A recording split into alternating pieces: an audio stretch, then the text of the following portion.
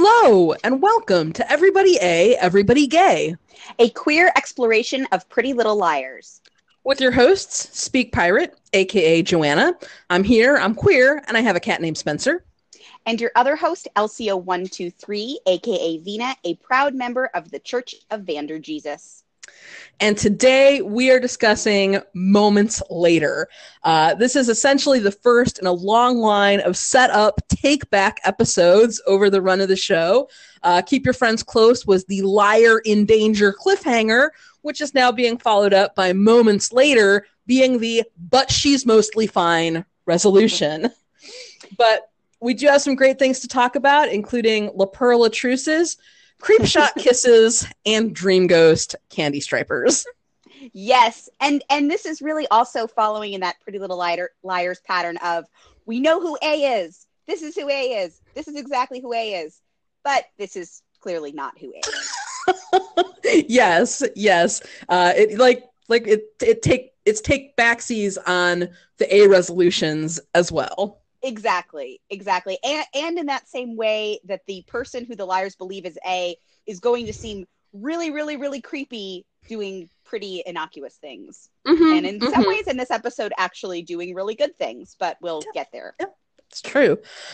We jump in as the car that hit Hannah zooms into the woods. A hooded figure ditches the car and jumps out, running back towards the party.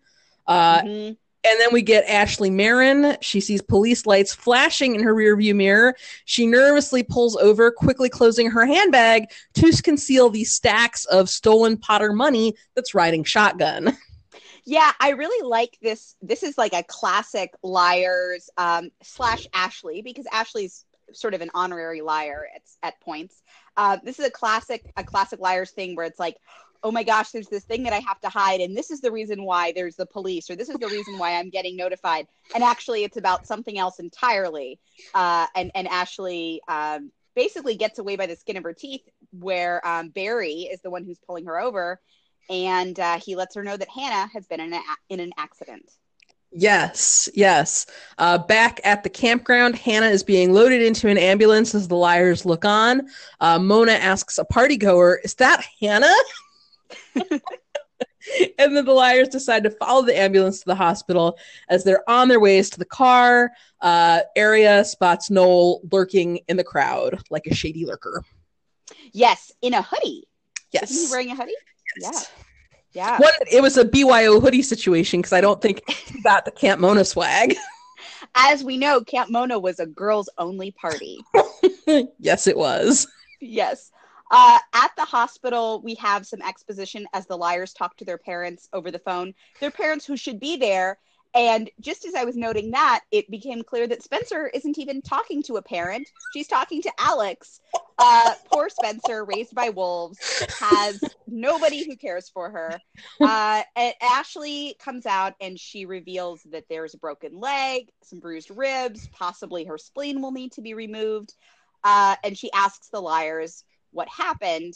Aria basically reveals what happened without revealing A.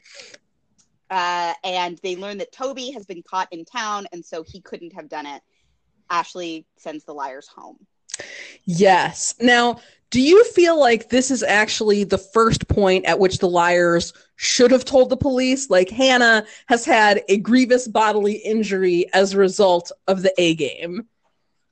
Oh, yeah. I mean, I think that there are many points before this that they probably could have told the police. But I think at this point, like, I was going to make a comment about this being an eye for an eye with Jenna, but that seems like insensitive.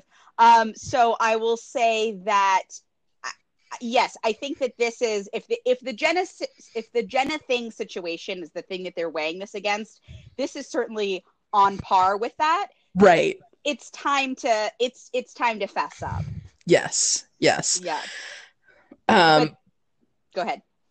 No, I was just going to say that I felt like when they were discussing what they were going to do, there was a little bit more of a push from some of the liars that they maybe should talk to the police, which then they say like, well, we should like wait to talk to Hannah before they do anything, which I feel like Hannah like might need to have her spleen removed. It would be okay for you to take a vote like in absentia, I feel. Right. Yeah, this is such a classic liars. Do we tell the cops? No, wait, we can't because of this other thing that the cops can't know about.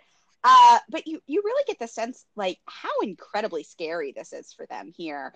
And they're trying to strategize. They're just teenagers, like, and they're trying to strategize this really intense situation that would be scary for anyone. And we really get a sense of that in the next scene when a very tearful and freaked out Spencer arrives home and actually receives comfort from Melissa, a weird thing to see. Melissa is hugging Spencer, offering comfort while sounding super suspicious as she asks some probing questions. And then suddenly a shirtless Ian appears in the doorway. Ian, who mentions practice, being sure to reestablish his authority over Spencer and blur the boundaries, while also reestablishing himself as a presence back in the household. This will be the start of a long line of him just kind of popping up in doorways and behind counters, ready to strike. Yes. He has these unbuttoned black silk PJs, and he asks if Hannah is going to be okay, which is like, I feel like that's a weird question. They're both acting super suspicious, but yeah, I mean, my note for him was boundaries and buttons, my man. He needs more of both. Absolutely. Melissa says, he's there because they have a lot to catch up on. And then they head back out to the barn, and Spencer stares after them in a state of shock and worry. Yes. Yeah. Spencer is really, really freaked out. And as we know, part of the reason is that she's just learned that Ian had a connection with Allison, which she previously didn't know about. We then see Ashley by Hannah's bedside while Hannah wakes up. Ashley is so great. She says, "When they find the maniac who did this to you, I will kill him. And after I kill him, I will sue him." Yes. And Hannah's first question is whether the other liars are there, because that's like the number one thing on her mind. Ashley says she sent the liars home. Sean was there too. And a boy named Lucas. Who is he exactly? Ugh. We'll learn all about who he is by episode's end. Injured Hannah tries to reach for her phone to call Spencer. She needs to get them back to the hospital. Ashley says that can wait. Hannah insists it cannot. And Ashley says she'll call the girls. Hannah should rest. Why do you think she specifically singles out Spencer? I think because Spencer is the de facto leader. And I think that actually Spencer and Hannah at this point are sort of the co-leaders. So I believe that she looks at Spencer as sort of her partner in, crime solving and detecting at this point. So it was always really interesting to me. This is jumping way ahead, but it was always really interesting to me in season 3 when Spencer has her breakdown, the new de facto leader becomes Emily. Yes. And that in the storyline, I kind of liked that storyline for Emily, but it seemed odd to me that Hannah would not automatically become the leader, because even though I know that there's a lot of like Hannah being stupid or whatever, Hannah also is really sharp and really kind of has a mind for the mystery in a lot of ways. I would definitely agree with that, but I think that Hannah does not have this is going to sound weird. Like, it might be because Emily and Spencer are both involved in athletics. I don't feel like Hannah has the experience in leading a team that the two of them might have. But she is very smart. I feel like Hannah instinctively follows rather than necessarily takes the lead herself, partly because she has a lot of humility, and also partly just because that's how Mona has trained her to be, and that's how Allison trained her to be. But absolutely, I think that definitely when we get to the later seasons, if Spencer were out of the equation, Hannah by that point would be the de facto leader, like when you get to like season 6 and 7. Agreed. One of my favorite eras is when Spencer and Hannah are like basically co-detecting in season 7 or I think it's season 6, early season 6. It's great. I love that. Yeah, I mean, by that point they're trusting Hannah to like remove the trackers from their necks. So obviously Hannah has a position of responsibility by that point. That's true. But elsewhere on the show right now, some people have real problems. Namely Presria having a powwow about the ICU rear window condescension scrawl. Arya pretends it could have been done after Ezra parked. He is not buying it. I see you. That's very specific, he claims. Wow. What a writer, guys. He is certain it means somebody saw them last night. And just, tossing out ideas, might I suggest not having this argument out in the street in broad daylight if privacy is a concern? Yes, I have the phrase broad daylight in my notes as well.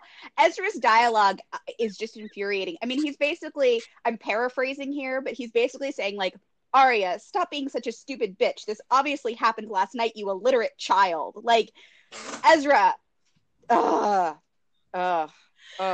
he's awful. He is. Arya wipes the message off with her sleeve and acts like problem solved. Right. It's like, yeah, see no evil, hear no evil kind of thing. At the Fields house, they're having this like big grand suburban breakfast around the table. Emily, the most gigantic fruit bowl in town. Centerpiece. I don't know if you saw how big that fruit bowl was. Oh, I did. Like in pictures of pilgrims where there's like a cornucopia full of fruit. That is the level of their fruit bowl. Just want to make a note. And just so much food. It just seemed like so much food for the three of them. Emily doesn't really have an appetite. She defends Toby. And again, I feel like the Toby as queer metaphor kind of continues here, where Toby, Emily is saying, like, nobody really knows the truth, da-da-da-da-da. Of course, she's also talking about herself. Yes. And her parents are bringing up Ben, who everyone else has basically forgotten about, saying that maybe he can give her a ride to the hospital if she's too stressed out to drive. She admits that they are actually over. And then when her phone goes off at the table, Pam tries to like rule no phones at the table, but it could be about Hannah. So Wayne kind of motions to let it slide. And it is Ashley M texting that Hannah wants company. Yeah, I like this little scene. I feel like we get a real sense of the family dynamic when Wayne is back in town here, that he's a little bit more lenient because he is more absent. Yes. And he also doesn't really know what's going on in Emily's life.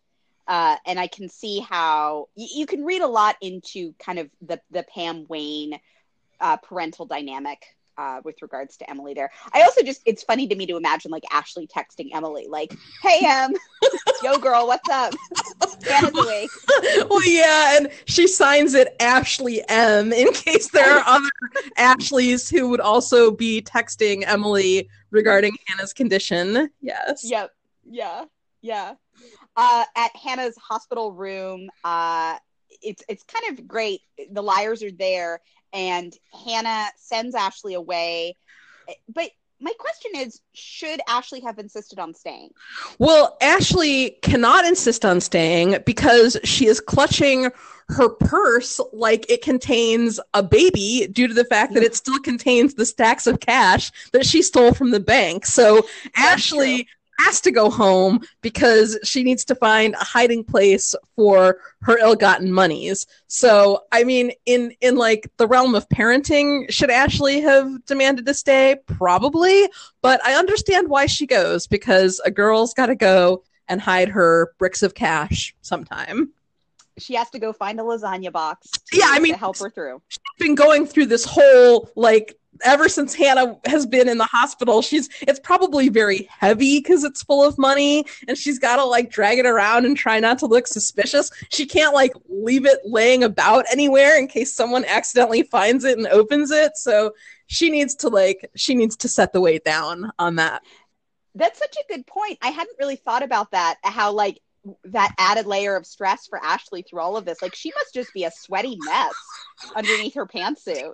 Indeed. Yep. But the big reveal here, Noel Kahn is A. Bum, bum, bum. Yes, and it's revelation after revelation. Hannah saw him write an A message on a car. What message? What car?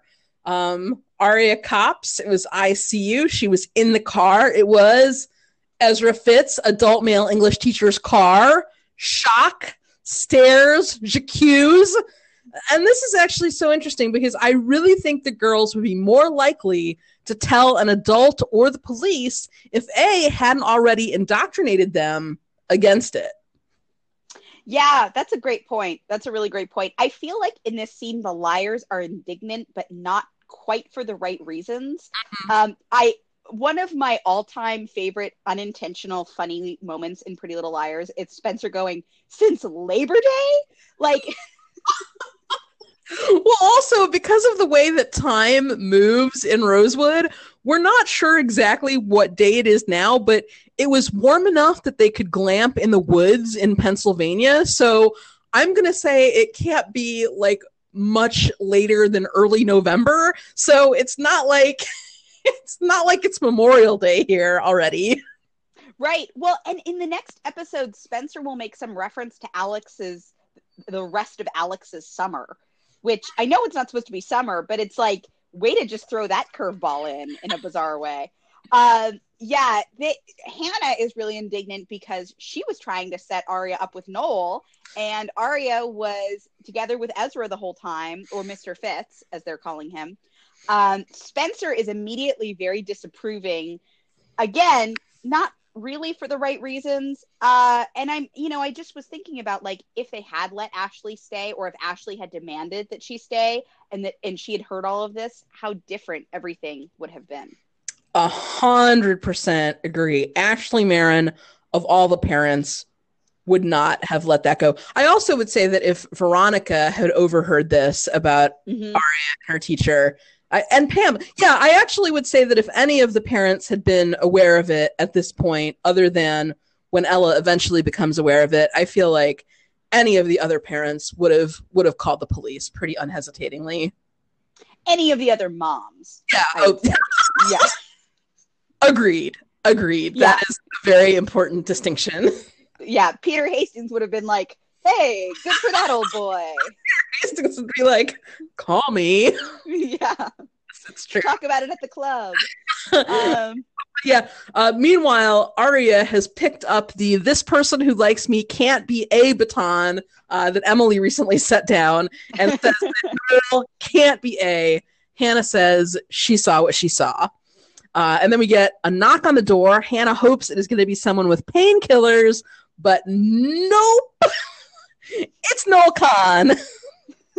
Noel Kahn. Yes, with a get well soon balloon and a little bear trying to horn his way in for a visit. Aria does not let him in. She goes in the hallway to talk to him and his gift basket, and she's being kind of the guard dog trying to keep Noel separate from the liars right now. And it's a really interesting and kind of bizarre conflict. Like, Aria thinks that Noel ran Hannah over while also knowing that Noel knows about Presria.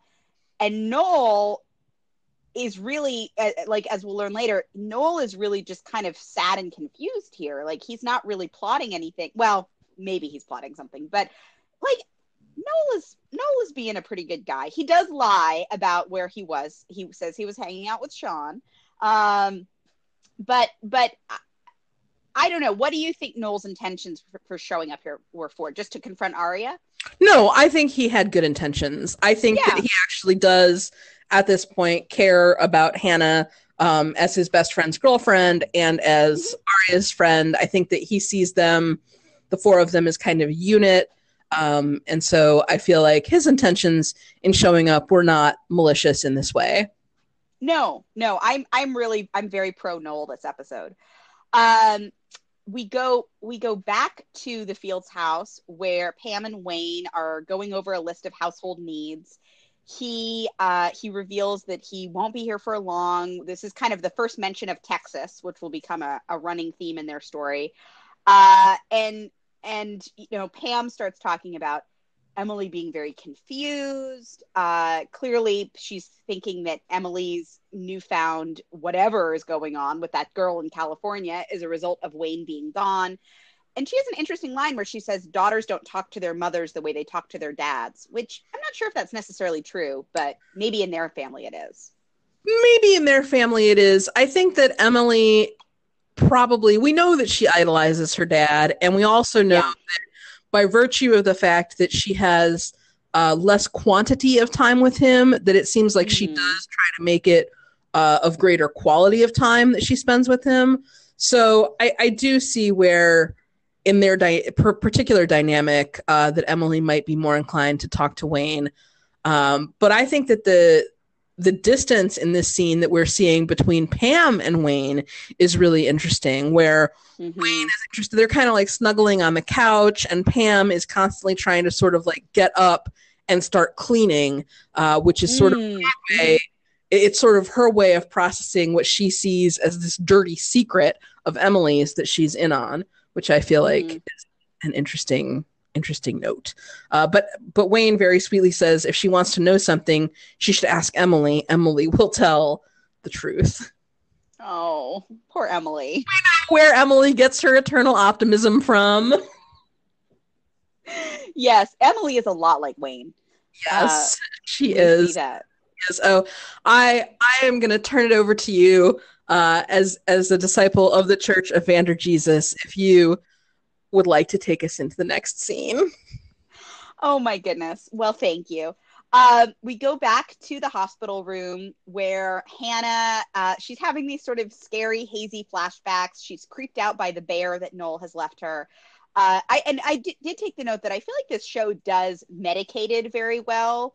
There's a few times through the series where they'll kind of show somebody being medicated, and I feel like it comes across well. But the door slowly creaks open. Hannah's very concerned. And what should wave in but a white bra? And I had forgotten about this moment, and I just burst out in delighted laughter. Not only is it a white bra, it is a white bra attached to the hand of our dear Vander Jesus, who comes into the room with a peace offering of a bra.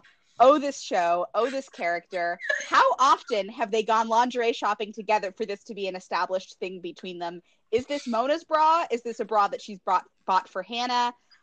Oh, my goodness. Oh, my goodness.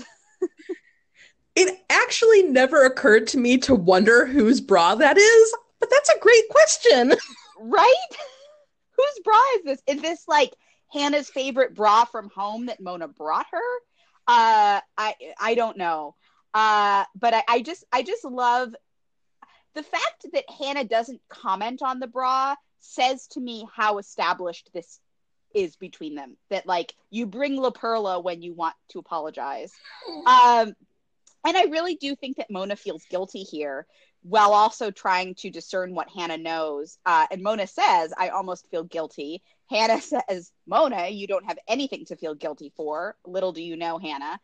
And then Hannah says the past is forgotten, or one of them says the past is forgotten, friends forever. Is that Mona or Hannah who says that? I think it's Hannah. This is a great scene of Mona as Mona and Mona as A. Like Hannah is scared that it's A at the door, but then relieved when it's Mona. Mona says if she hadn't invited Hannah, she would never have been so desperate as to sneak around the edge of the party, even though that's exactly where A wanted her to be. As you noted, Mona, who just hit Hannah with the car, says, I almost feel guilty. And then Mona promises never to believe another rumor unless she starts it herself, which she totally did. And then, Mona offers to do Hannah's makeup because Hannah is kind of vague looking, she says, without it. And she gets serious and she tells this story of when Hannah barfed in front of everyone after doing a backflip on a trampoline, and Hannah dismounted by wiping her mouth and taking a bow. And Mona felt it was this incredible life lesson and knew right then that she wanted to marry Hannah.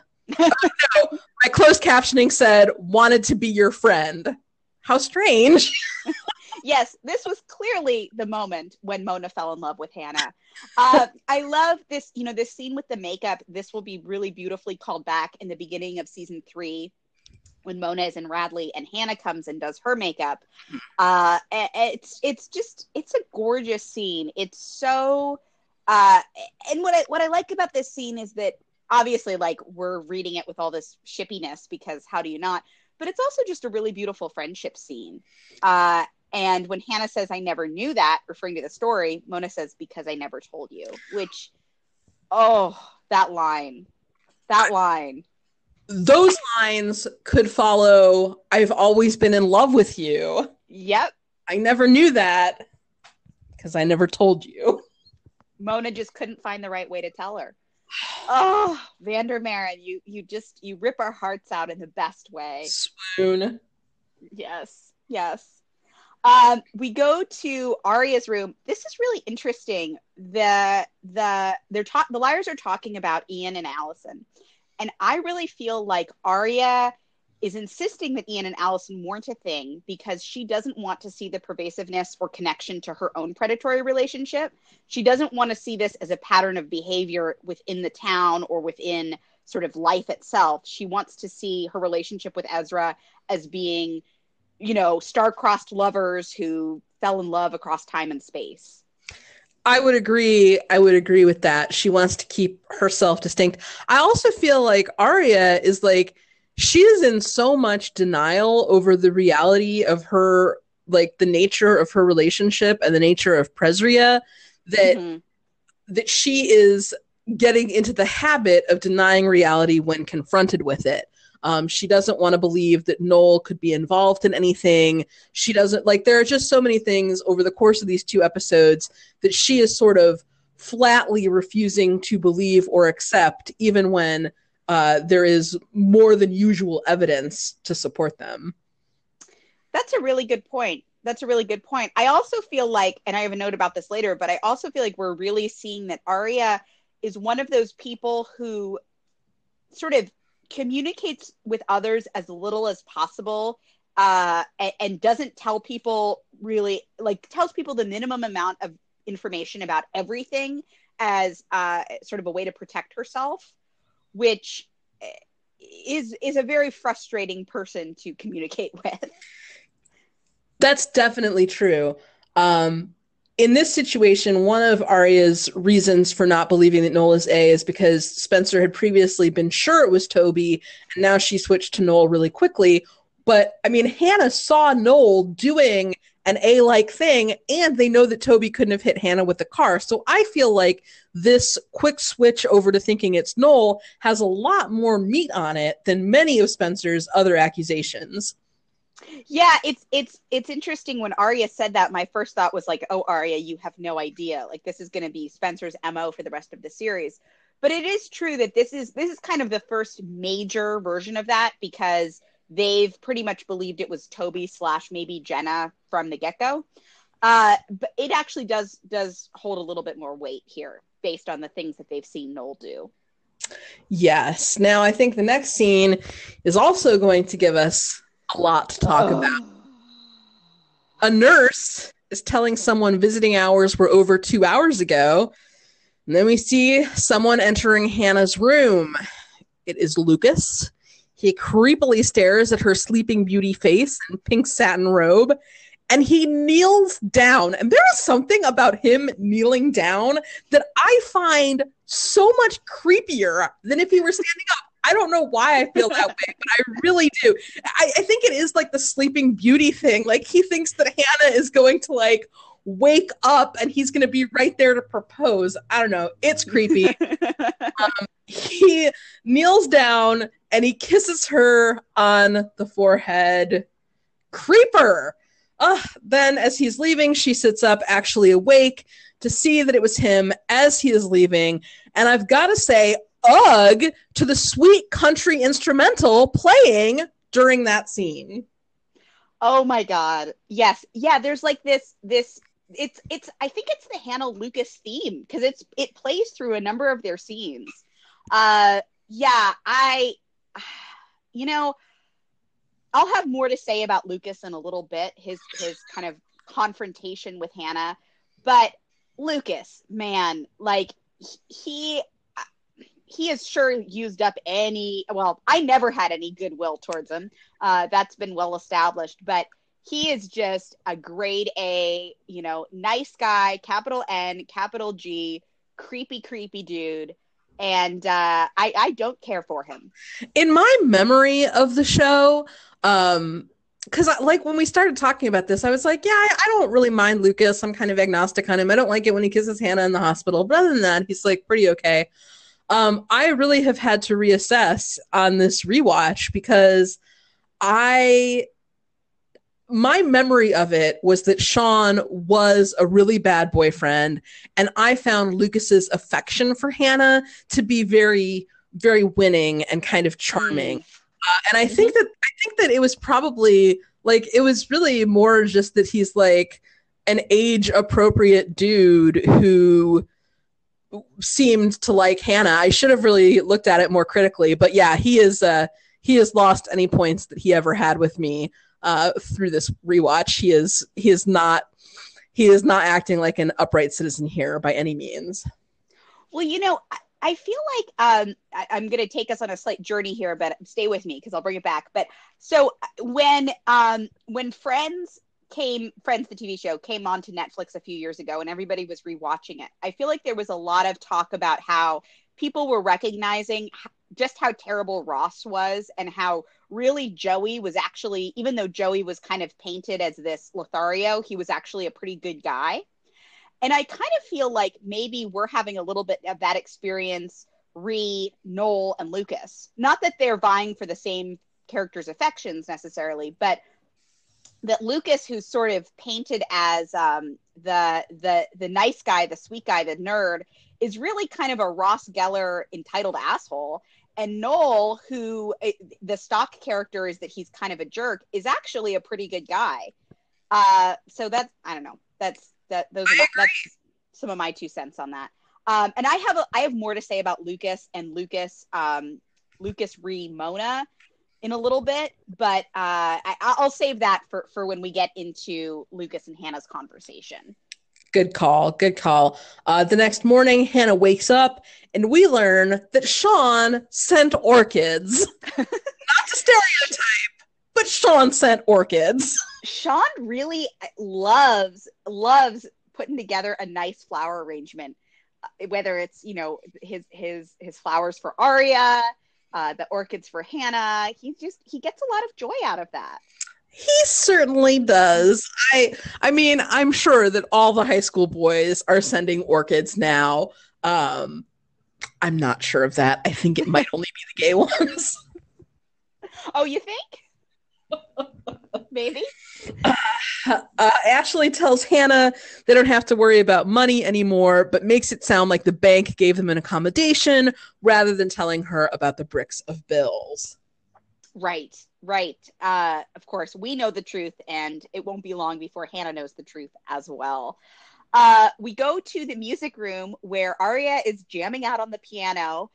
When Noel arrives, I really do think that music is a connecting point between the two of them, that he heard her playing. Arya confronts Noel about being at Camp Mona. Noel, this feels exactly like the type of guy that Noel is. He insists that it was like a joke that they were going to play on all the girls. Noel is totally that guy. But then Noel goes and says all the right things. They start talking about Presria. Noel says, "What did he promise you? I'll go to the principal with you. You can take this guy down for what he made you do, and they can put him in jail." And it's like, yes, finally, somebody is saying the right things. Somebody has a game plan that they should absolutely go and do. But of course, Arya says it's not like that, and she makes Noel promise not to say anything. Yes, I am going to have a note about Noel being exactly the kind of guy that is like inspired to try and scare girls in the woods, whether planned by Mona or not planned by Mona, because we know that in the first secret episode, Allison had engaged Noel to scare the girls by pretending to murder her while wearing the burlap baby costume. Noel was supposed to do that, and then he couldn't because his brother took the car. So Noel was engaged to scare Allie in that episode, and then Allie also hires Noel to scare Ashley because he's the one who's in the house with the knife in season 5. So yeah, if you're in Rosewood and you need a dude to scare some girls, Noel is obviously like at the top of the list in the phone book. He also had that weird chest burster thing in the Halloween Train episode that freaked the girls out. So clearly, like, he just seems like that's a character detail that feels absolutely perfect to me. Because there's always those guys in high school who are like, they're really a little too into pranks, and like freaking girls out and like grossing girls out. And that feels completely pitch perfect that Noel would be that kind of guy. Agreed. But he is showing tons of appropriate concern here about Arya and her situation.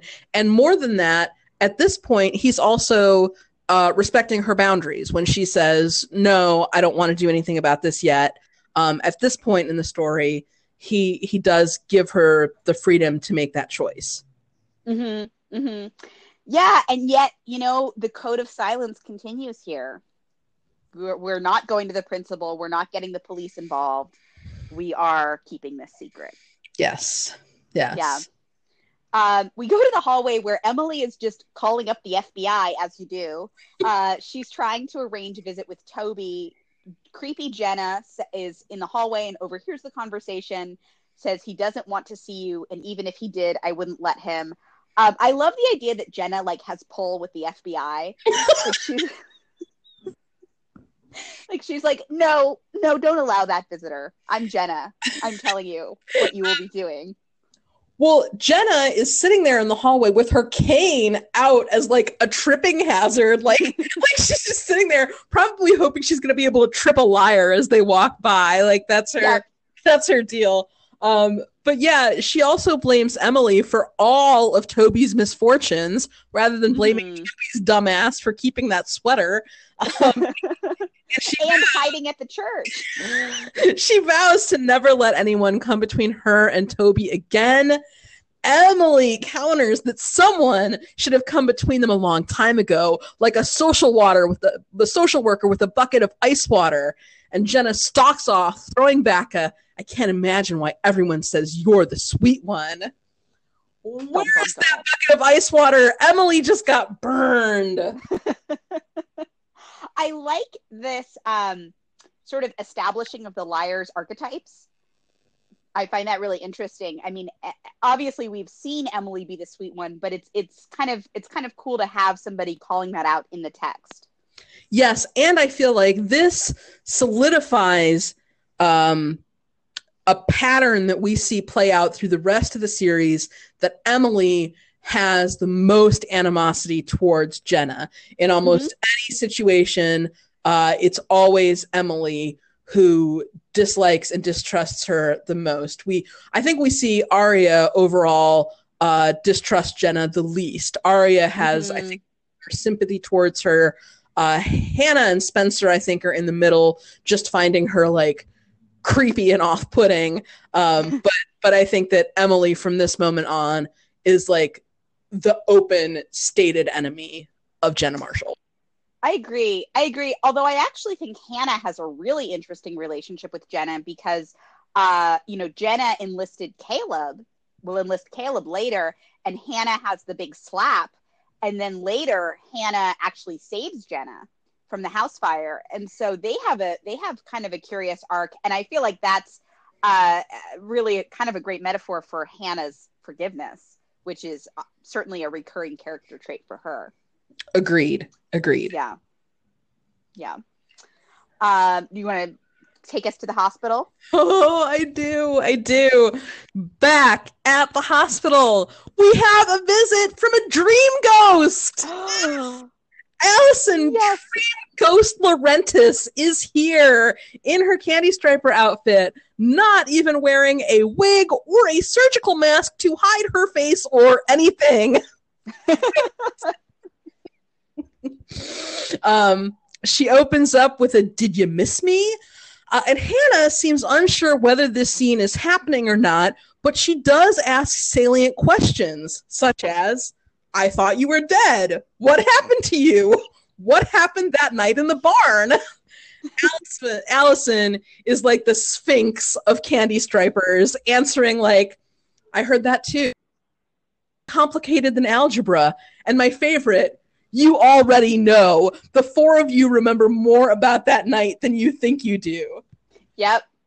How I would have loved for that to be true. If only the four of them together knew that Allison left the barn to meet with Toby, then got in Ezra's car, then met Ian to make a video at the Kissing Rock, then came back to the barn and fought with Spencer, then had a run-in with Jenna and Garrett where he fake killed her with Spencer's field hockey stick, then she blackmailed Byron at Montgomery, then got a rock to the head from Charlotte who thought she was Bethany, then got buried alive in the backyard by her mother but held her breath until she was able to reach a hand out of the grave and be rescued by Carla Grunwald before going on the run with an assist from Mona. If only the four of them together knew that. Oh my God. Wow. You know, Allison, like, she has a very good sense of time management. She can fit a lot into one evening. Wow. I mean, she gets more done in one evening before going on the run than most of us do in a lifetime, quite honestly. Oh my God. I know. I do love the line, "You think the truth is some big shiny disco ball of purity."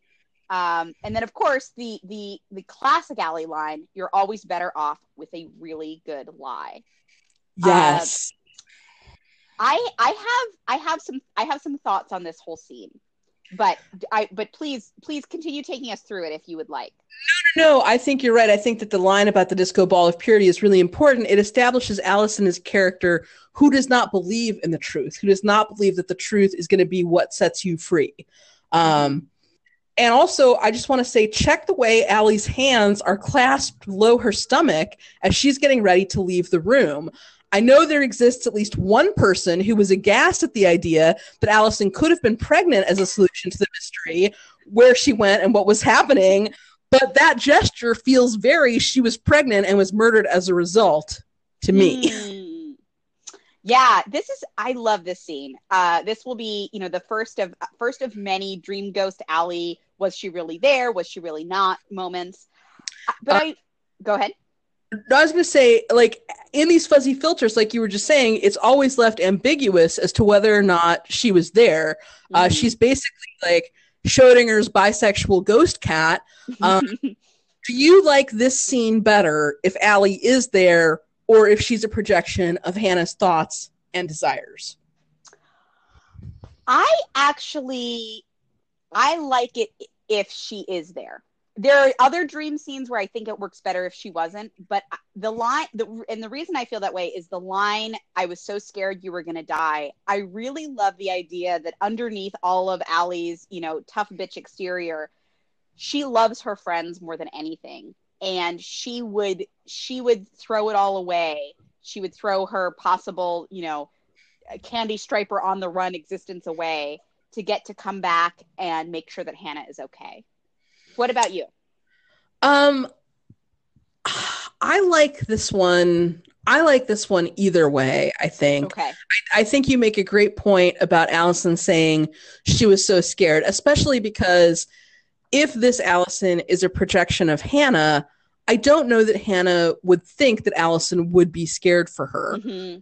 So I think that is an important distinction.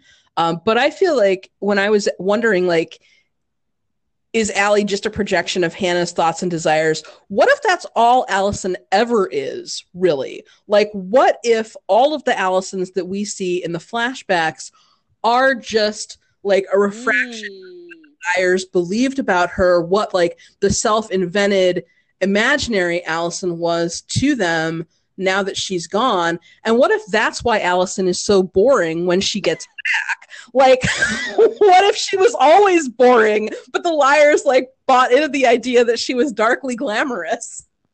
Oh, that's a really interesting idea. Wow, you almost made me like boring Allie from the last two seasons. Good job. That's a very interesting idea. That's a very interesting idea. Because in some ways, it feels like that's what Charlotte was to Allison. Exactly. That Charlotte was really this projection of everything that Allison wanted to be. And that's why, like, the whole thing of, I mean, it's like a copy of a copy of a copy, which is kind of why naming her Cece is sort of brilliant. Because it's like Charlotte is Hannah or Charlotte is Allison is Hannah, is Charlotte is Allison is Hannah, is Bethany Young, is Sarah Harvey. it just keeps going and going, sometimes in a way that's, a little bit more showerific and upsetting, and sometimes in a way that's really, really fascinating and cool. Yeah. Is Mona too, because Mona, she certainly liked wearing that mask as well. Yeah, and Mona liked creating the new Allison. Mm-hmm. Yeah, it's almost like a whole Frankenstein's monster kind of thing. That's Yes. really interesting.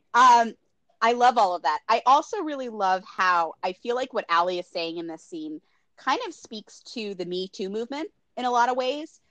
This whole idea of what, what is the truth? What is a lie? What do you do when the truth is really, really inconvenient and you're not even going to be believed anyway? You tell a really good lie. I also feel like it kind of works in conversation with both Arya and Toby storylines, both of them being being really victims of sexual predators at this point in the show. But whereas Toby feels that he would never be believed, Arya has completely been gaslit into believing that she's not being taken advantage of. Yes, and I think that is an interesting point, especially with everything that Allison says about the truth, tell the truth, see how far it gets you, because the truth that Hannah has just learned is that Arya is sleeping with the teacher. Like that, Mm-hmm. and that Noel Khan may be but the big truth that, I think subconsciously might be on Hannah's mind at this point is probably that their adult male English teacher is involved with her friend. Right. Well, and that, I mean, this is what Allison was going through because of all of her involvement with various older men. And also, like, this really speaks to Ian and Spencer's storyline, especially later in this season, as Spencer, as Ian becomes more and more just this fixture in Spencer's life, and she's basically trying to say to her family, I hate having this man around. He scares me. He's a bad man. He hurt Allison, and nobody is listening to what she's saying. Yes. Or believing her. Yes. Do we want to move on to Presria having the same discussion they always have? Yes. All right, so that's what's happening now with Arya saying their situation makes her miserable sometimes, but he doesn't make her unhappy. Yeah, that sounds super, super healthy. Yeah, yes. She's 2 seconds away from bursting into a Sheryl Crow song, so... Yeah, Ezra is knowing that Arya could start to pull away. He spins some bullshit about her being right. And then he, has to do his classic gaslighting. Careful made you unhappy. Would you have even talked to me that first day in the bar? Arya asks. Of course he would. He knew exactly who you are all along. This couple is just the worst. We then see Arya and Emily having a hallway confab where Arya is trying to get Emily to refer to Mr. Fitz, their adult male English teacher, who she's convinced she's dating in a non-problematic way, as Ezra. Emily shall not, and asks questions that point to Arya's lackluster communication skills with both of her suitors, Mr. Fitz and Mr. Khan. Yes. Oh, man. Noel Khan as a teacher would just be, he'd be like, hey, yeah, let's blow off glass today. Let's go to the arcade. Like, he would just, Noel Khan. Okay, so then we have this Lucas Hannah scene. Boy, oh boy. We go back to the hospital room. Lucas presents Hannah with this tray of various puddings. Gross pudding. What did you say? Scotch. Oh, tapioca. I actually like tapioca pudding, but I know that a lot of people don't. And Hannah, she's trying really hard here. She makes sure to put emphasis on the importance of their friendship. She kind of gives him this really adorable little monologue about how her medication is making her have all these crazy visions. And then Lucas jumps in and says, oh, like a vision that I kissed you while you were asleep or something like that. I feel like he's doing a little bit of like an Ezra move here, where it's like, I'm going to get out in front of this thing by like saying the thing and then making you have the reaction to it. Like it's like this weird, it feels like kind of a bit of a power play here. Yes, especially because Hannah is being gentle and big-hearted. Like, Yes. she is opening the conversation in like a very kind way. She's being very gentle and very clear and very direct. And his defense that he offers, his very first thing that he says is, I thought you might have been awake. And then I thought, if she was awake and she didn't scream, that was a good sign. Oh my God. Oh dear. Oh dear, indeed. Lucas is super problematic in this scene. Hannah is like, she brings up Sean. She's being very level-headed, like you said, very calm and gentle. And Lucas, he says, I feel like you're breaking up with me, but we were never really even together. I think you deserve a better boyfriend. Hannah rightly points out, well, that's between me and Sean. And she says that she doesn't want to lie to him. And Lucas says, well, couldn't you just keep lying for old time's sake? Which really shows that he doesn't care at all about who she is or what she actually wants. He just wants her to keep playing along. And he feels completely entitled to a romantic relationship with her. That he's so mad that she was nice to him, and that he deigned to be nice to her, because he's not getting the quote unquote reward of her sleeping with him. Yeah, I will say that line where he asks if she could just keep lying to him as if it wouldn't make a difference, as if he would prefer it. That definitely was the basis for when I put them together briefly in Slouching Towards Bethlehem, where they're married and he like doesn't know or doesn't want to know that it's fake. Interesting. But at any rate, I would just like to dig down on the things that he is saying here, because if you thought she was awake, a thing that you could do, that you have the freedom to do, is to ask. You can ask, A, if she is awake, and B, if you can kiss her. Like, good Lord. Also, if she was asleep, what then? Then you'll just never be held accountable? Good Lord.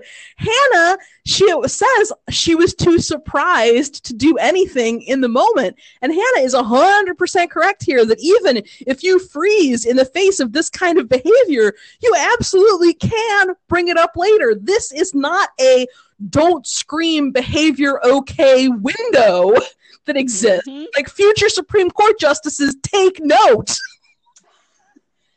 Oh, yep. And Lucas, like, he's so disbelieving, like, really, you were that surprised? And it's true he has not been subtle about his flirting, but I believe Hannah legit has self-image issues to the point where I really can buy that she didn't think that's what it was. Well, also, I mean, Hannah's been best friends with Mona for a long time. Like, Hannah's pretty good at not noticing when somebody is in love with her. That is also a valid point. Yeah, it's so, I really think that Lucas, like, I think we talked about this in one of the last episodes, but like, I really think that Lucas doesn't even want the status or the like experience of dating Hannah or sleeping with Hannah or kissing Hannah. I really think that he wants the self-satisfaction of being shot down by Hannah and then getting to feel self-righteous about it and getting to feel like he was right about her all along. When we get to the next episode, I think we'll have a lot more to say about that. But his anger here is very disproportionate. Like, he is walking out of this situation. He's walking out making Hannah feel like she needs to make him feel better, which is really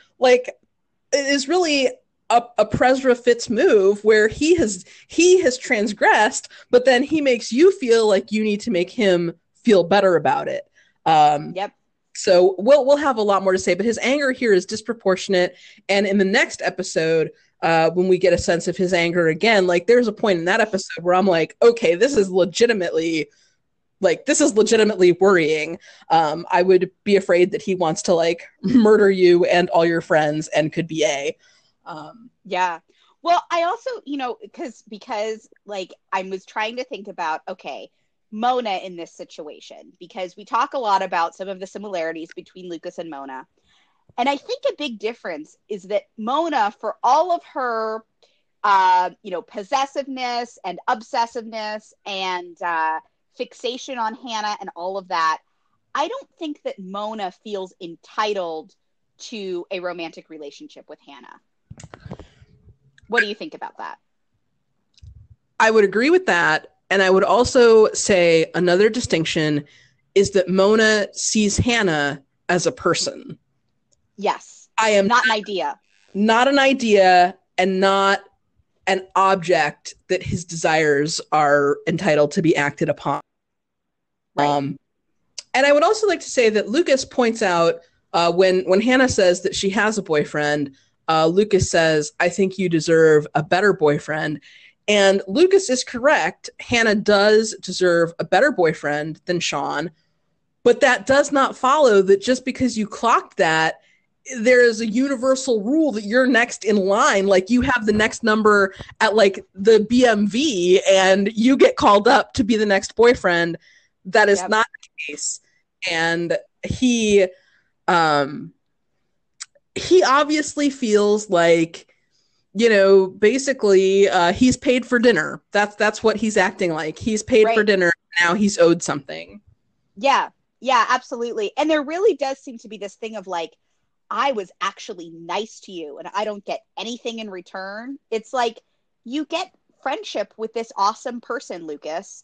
Like you are being such a jerk right now. It's just crazy. And it's really like you said, like it really is troubling, this behavior that he's showing, this rage. And Hannah is I would imagine that it's a really sad moment for Hannah here because she thought she had a genuine friendship with this guy, and he's proving here that he didn't really ever want to be her friend. He just thought it was, a stepping stone on the way to what he felt he deserved from her. Well, yes. And when you think about what Hannah's friendship has already done for Lucas, she's helping him with the yearbook. She has stood up for him to try to get Mona to not make fun of him at various points. And, he is a nerd. We never see Lucas with any other friends except Caleb, who is like definitely a Hannah adjacent character when he arrives. So Lucas goes from having no friends to being friends with the most popular girl in school. And he just acts like, well, if she's not going to be making out with me, this is valueless. Exactly. Well, and it really makes you think about, like the way he feels about her is not really specific to her at all. That this is, and we get a sense of this later as well, that he really probably had a similar fixation on Allison. And it's sort of goes back to that like copy of a copy of a copy thing.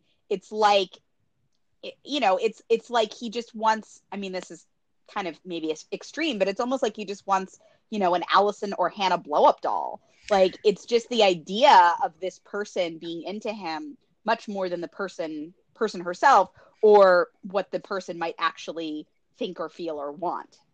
Yeah, spoilers for Buffy, but he wants the Buffy bot. Yes. That's what he wants. He wants the Hannah version of that. The Hannah version of that with like a detachable Ally mask that he can, yes, that he can put on. Yeah. Yes. That is what he wants. Ooh. Yeah. Oh, okay. Lucas for now. Can we put him behind us? Yes, yeah, that conversation got really creepy. Need a shower after that. Yes. Emily on the phone with her lady love, Maya.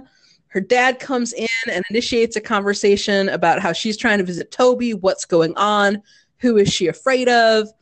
She admits that she's actually afraid of him and of her mother because she's not who they think she is. He says she's his little girl. He has a picture of her in his wallet, etc. She says that she's 8 years old in that picture. She's not the same girl. And then she admits that she's gay. She says it twice. Mm-hmm. Wayne is stunned, and he sits down heavily on the bed. Mm-hmm. Yeah, this is the first time we've heard her say those words.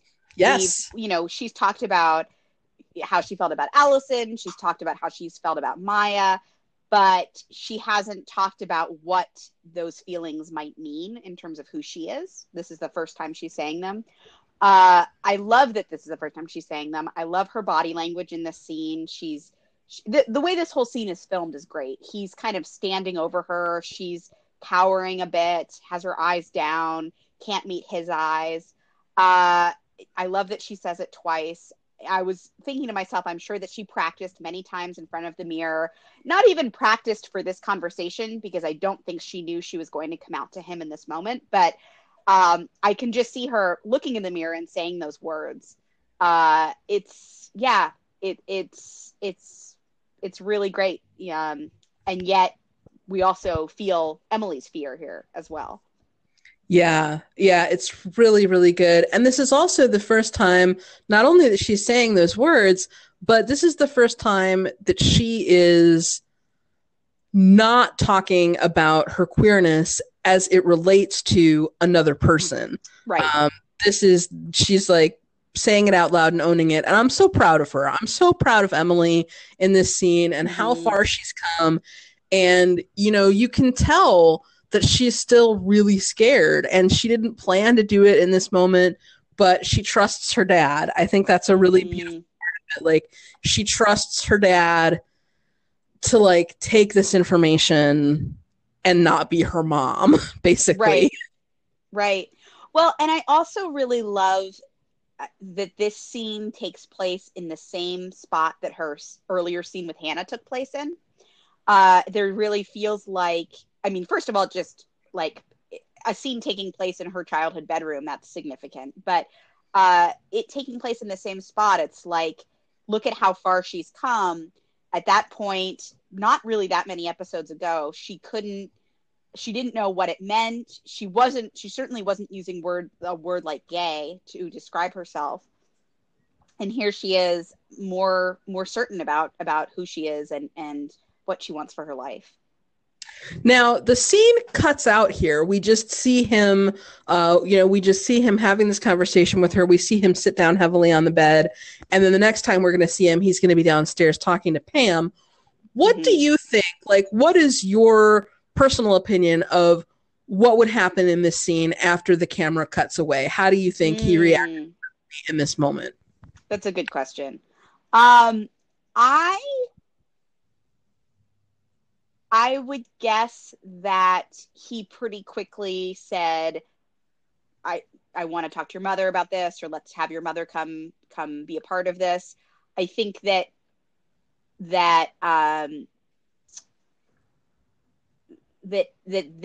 Wayne and Pam kind of being a team is something that's important to him at this point.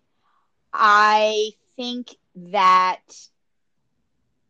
my guess is that he left it in kind of we'll talk more about this in a little bit, or I don't know that he was offering any like, I love you no matter what's at this point. Maybe an I love you, and we'll talk about this more in a little bit. Something like that. What do you think? I wish that we had a little bit more of this scene. Mm-hmm. I really like with Hannah because I feel like it sort of teaches people who are watching the show what is a good thing to do when your friend comes out to you. And I wish that we had gotten to see the show take what is a good thing to do when your daughter comes out. But of course, that Wayne and Pam are going to struggle with this a bit. And we do get, later on, we get Ashley Marin who like really does act like this is how you should be if a kid in your life is gay.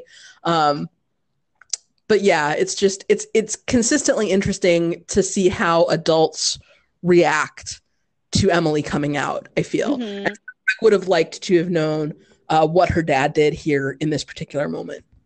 Well, I think that this is yet another instance, and we'll see many throughout the series, where Wayne Wayne as a character is not terribly shaded in, and a lot of the reaction that we're going to get is Pam's reaction. That's going to be basically the whole rest of this half season. Is that Pam is kind of going to go on this arc of figuring out how to be okay with this. And I wish that we would have gotten a little bit more about Wayne's personal reaction, his personal feelings on it, how he expresses or doesn't express that to Emily, how he expresses or doesn't express that to Pam. We get it in bits and pieces over the next couple of episodes, and obviously Wayne just isn't around that much. But I think I don't know. I agree with you. I would have liked to get a little bit more from him here. Do you want to talk about Sparia and the tree? Sure. This is an interesting scene. So Spencer and Arya are walking through the woods. They're going to find the tree that with the Allie and Ian heart on it. And Spencer is pressing for details on Presria. She's kind of simultaneously mocking and turned on. She says something about what does she say? I feel like I should judge you, but mostly I think it's really hot, or something like that. Thinks it's really self-destructive behavior, but mostly I think it's really hot. I wish Spencer were not so thirsty in reaction to the news. Yeah, that's something I want to talk about. What do we think about Spencer's reaction to Presria? Because this is not specific to this episode. Of all the liars, well, Hannah has a reaction next episode, but I think overall of all the liars, Spencer is the most reactive to Presria. What are your thoughts?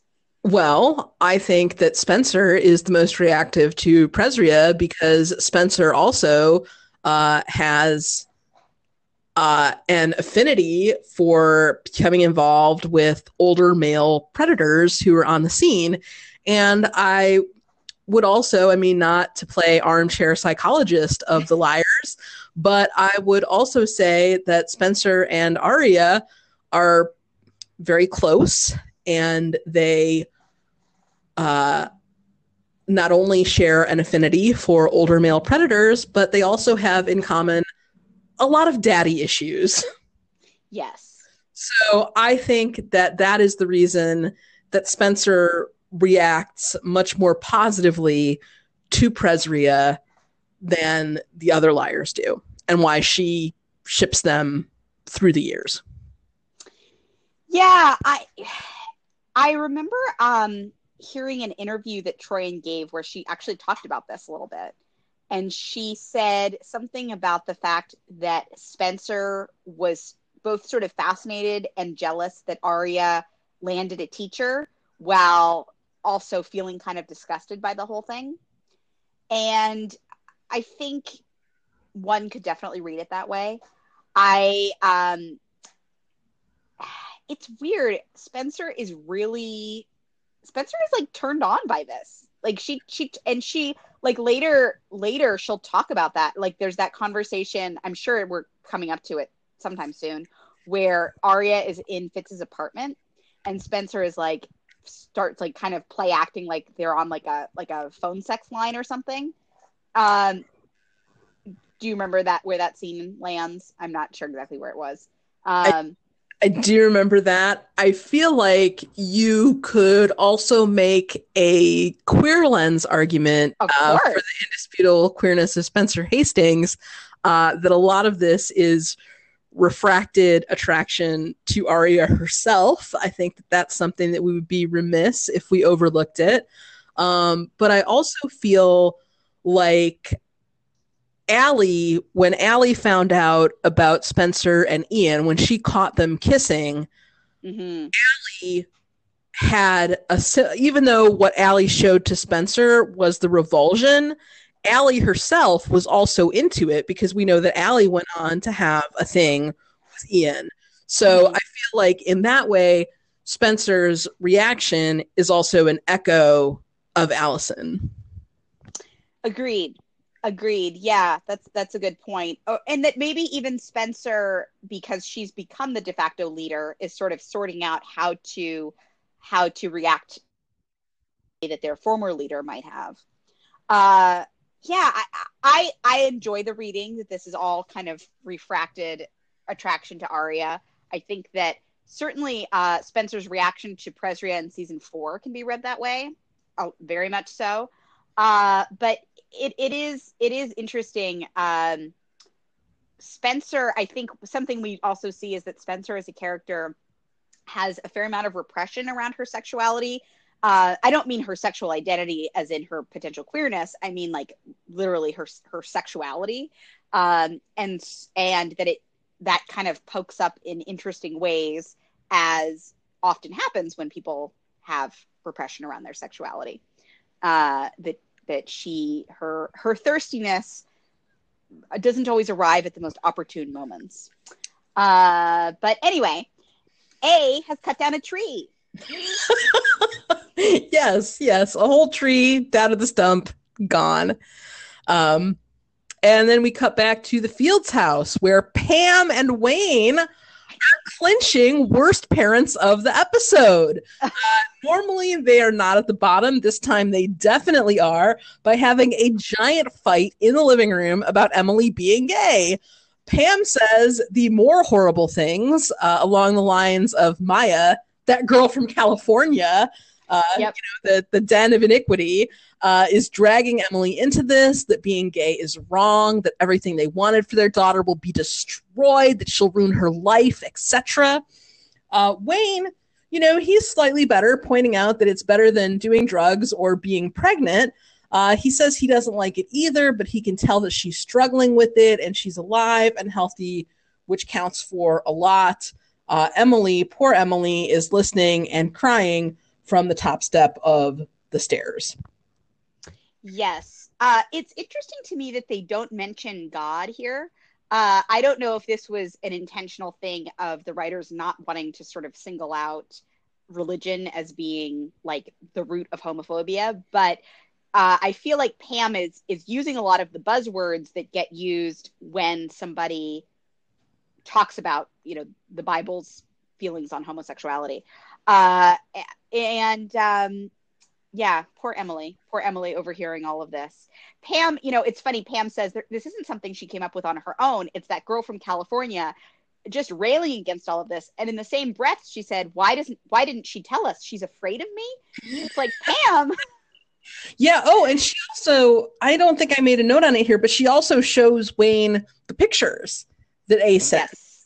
And so that also opens up like a rupture between the two of them, because she didn't tell him about that as soon as he got home. She's kind of been, and I think that like the way that she was holding on to those pictures and not showing them to Wayne, I feel like it speaks so much to what she's hoping for about Emily's queerness. She's hoping that you can just like shove it in a book in the bookshelf and it'll go away, like ignore it and it'll go away, or it'll change, or it'll just be a phase. They'll never have to talk about it. No one else will ever have to know.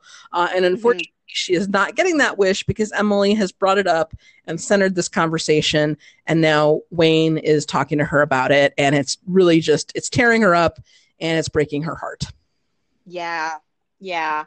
I mean, not at all to defend Pam, although I have to say I felt a lot more empathy for Pam in watching these 2 episodes than I expected to.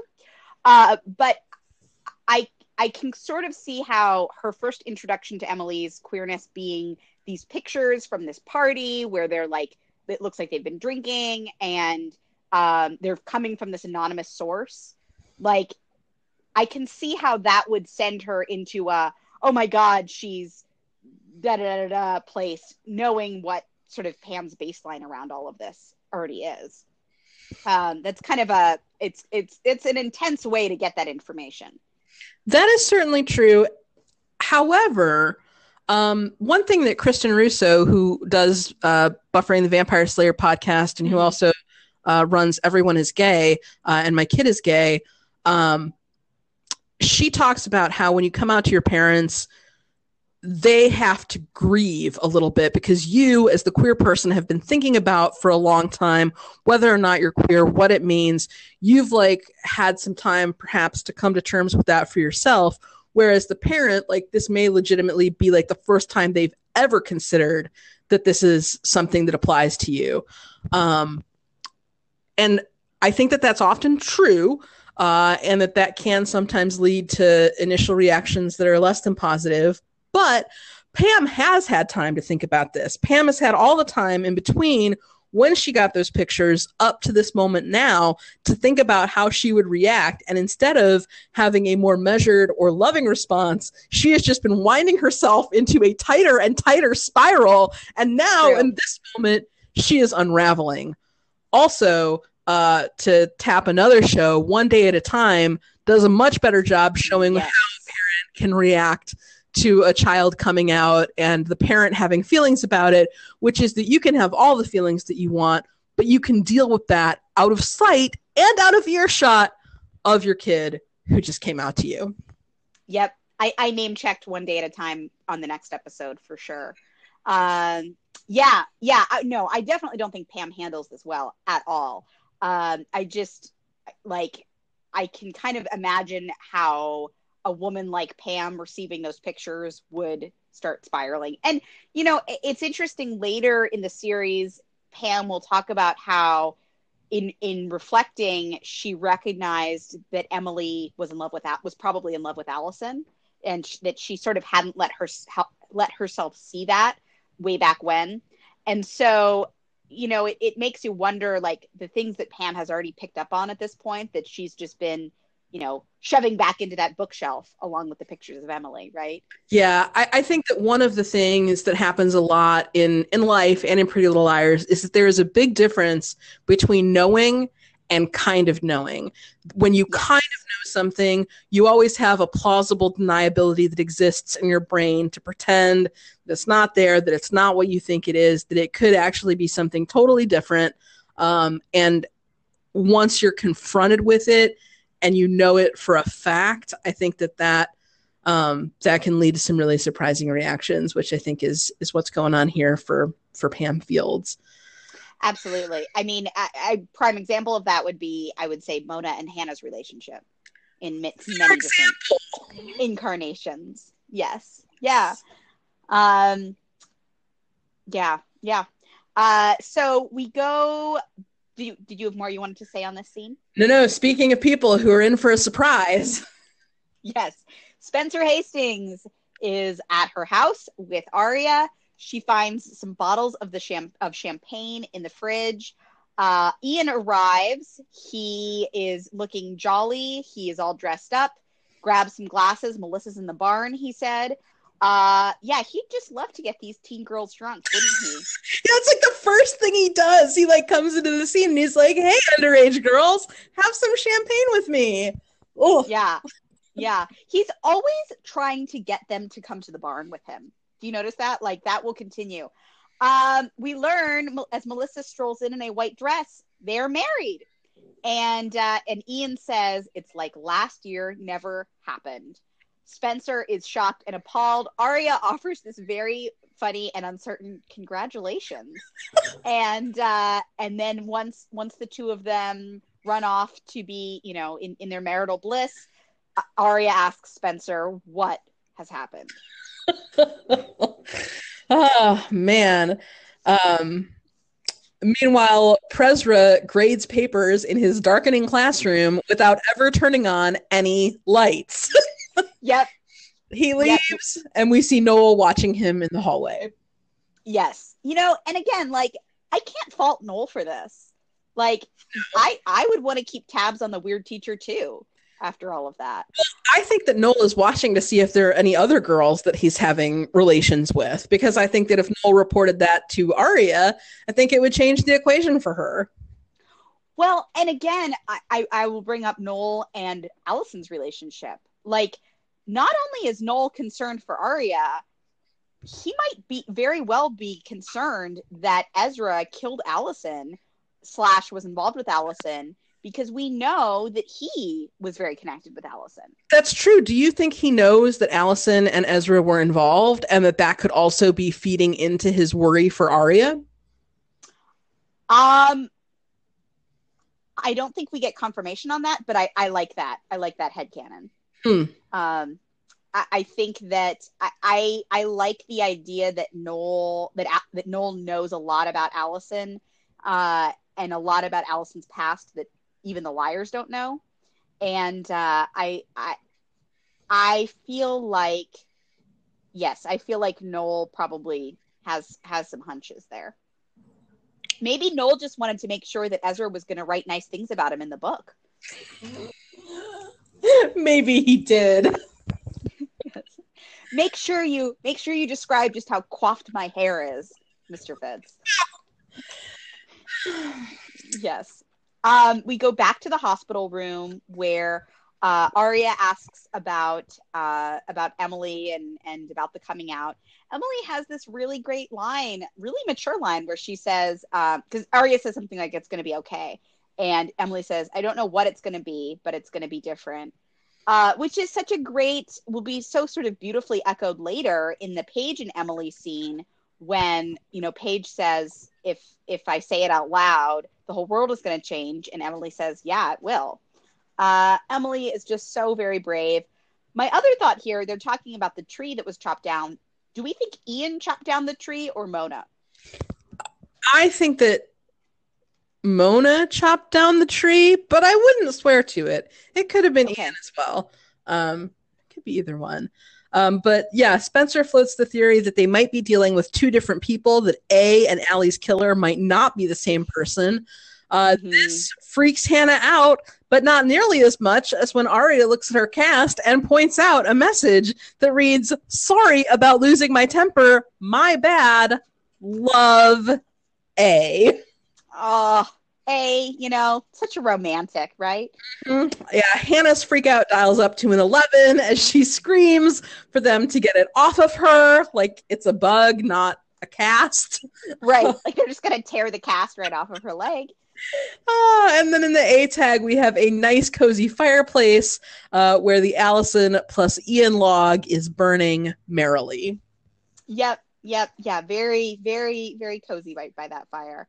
Yeah. And that's the end of the episode. A strong premiere, very, very packed with things, really dialing up the creep factor on a number of characters and setting us up for some major conflicts for the second half of this season. Agreed.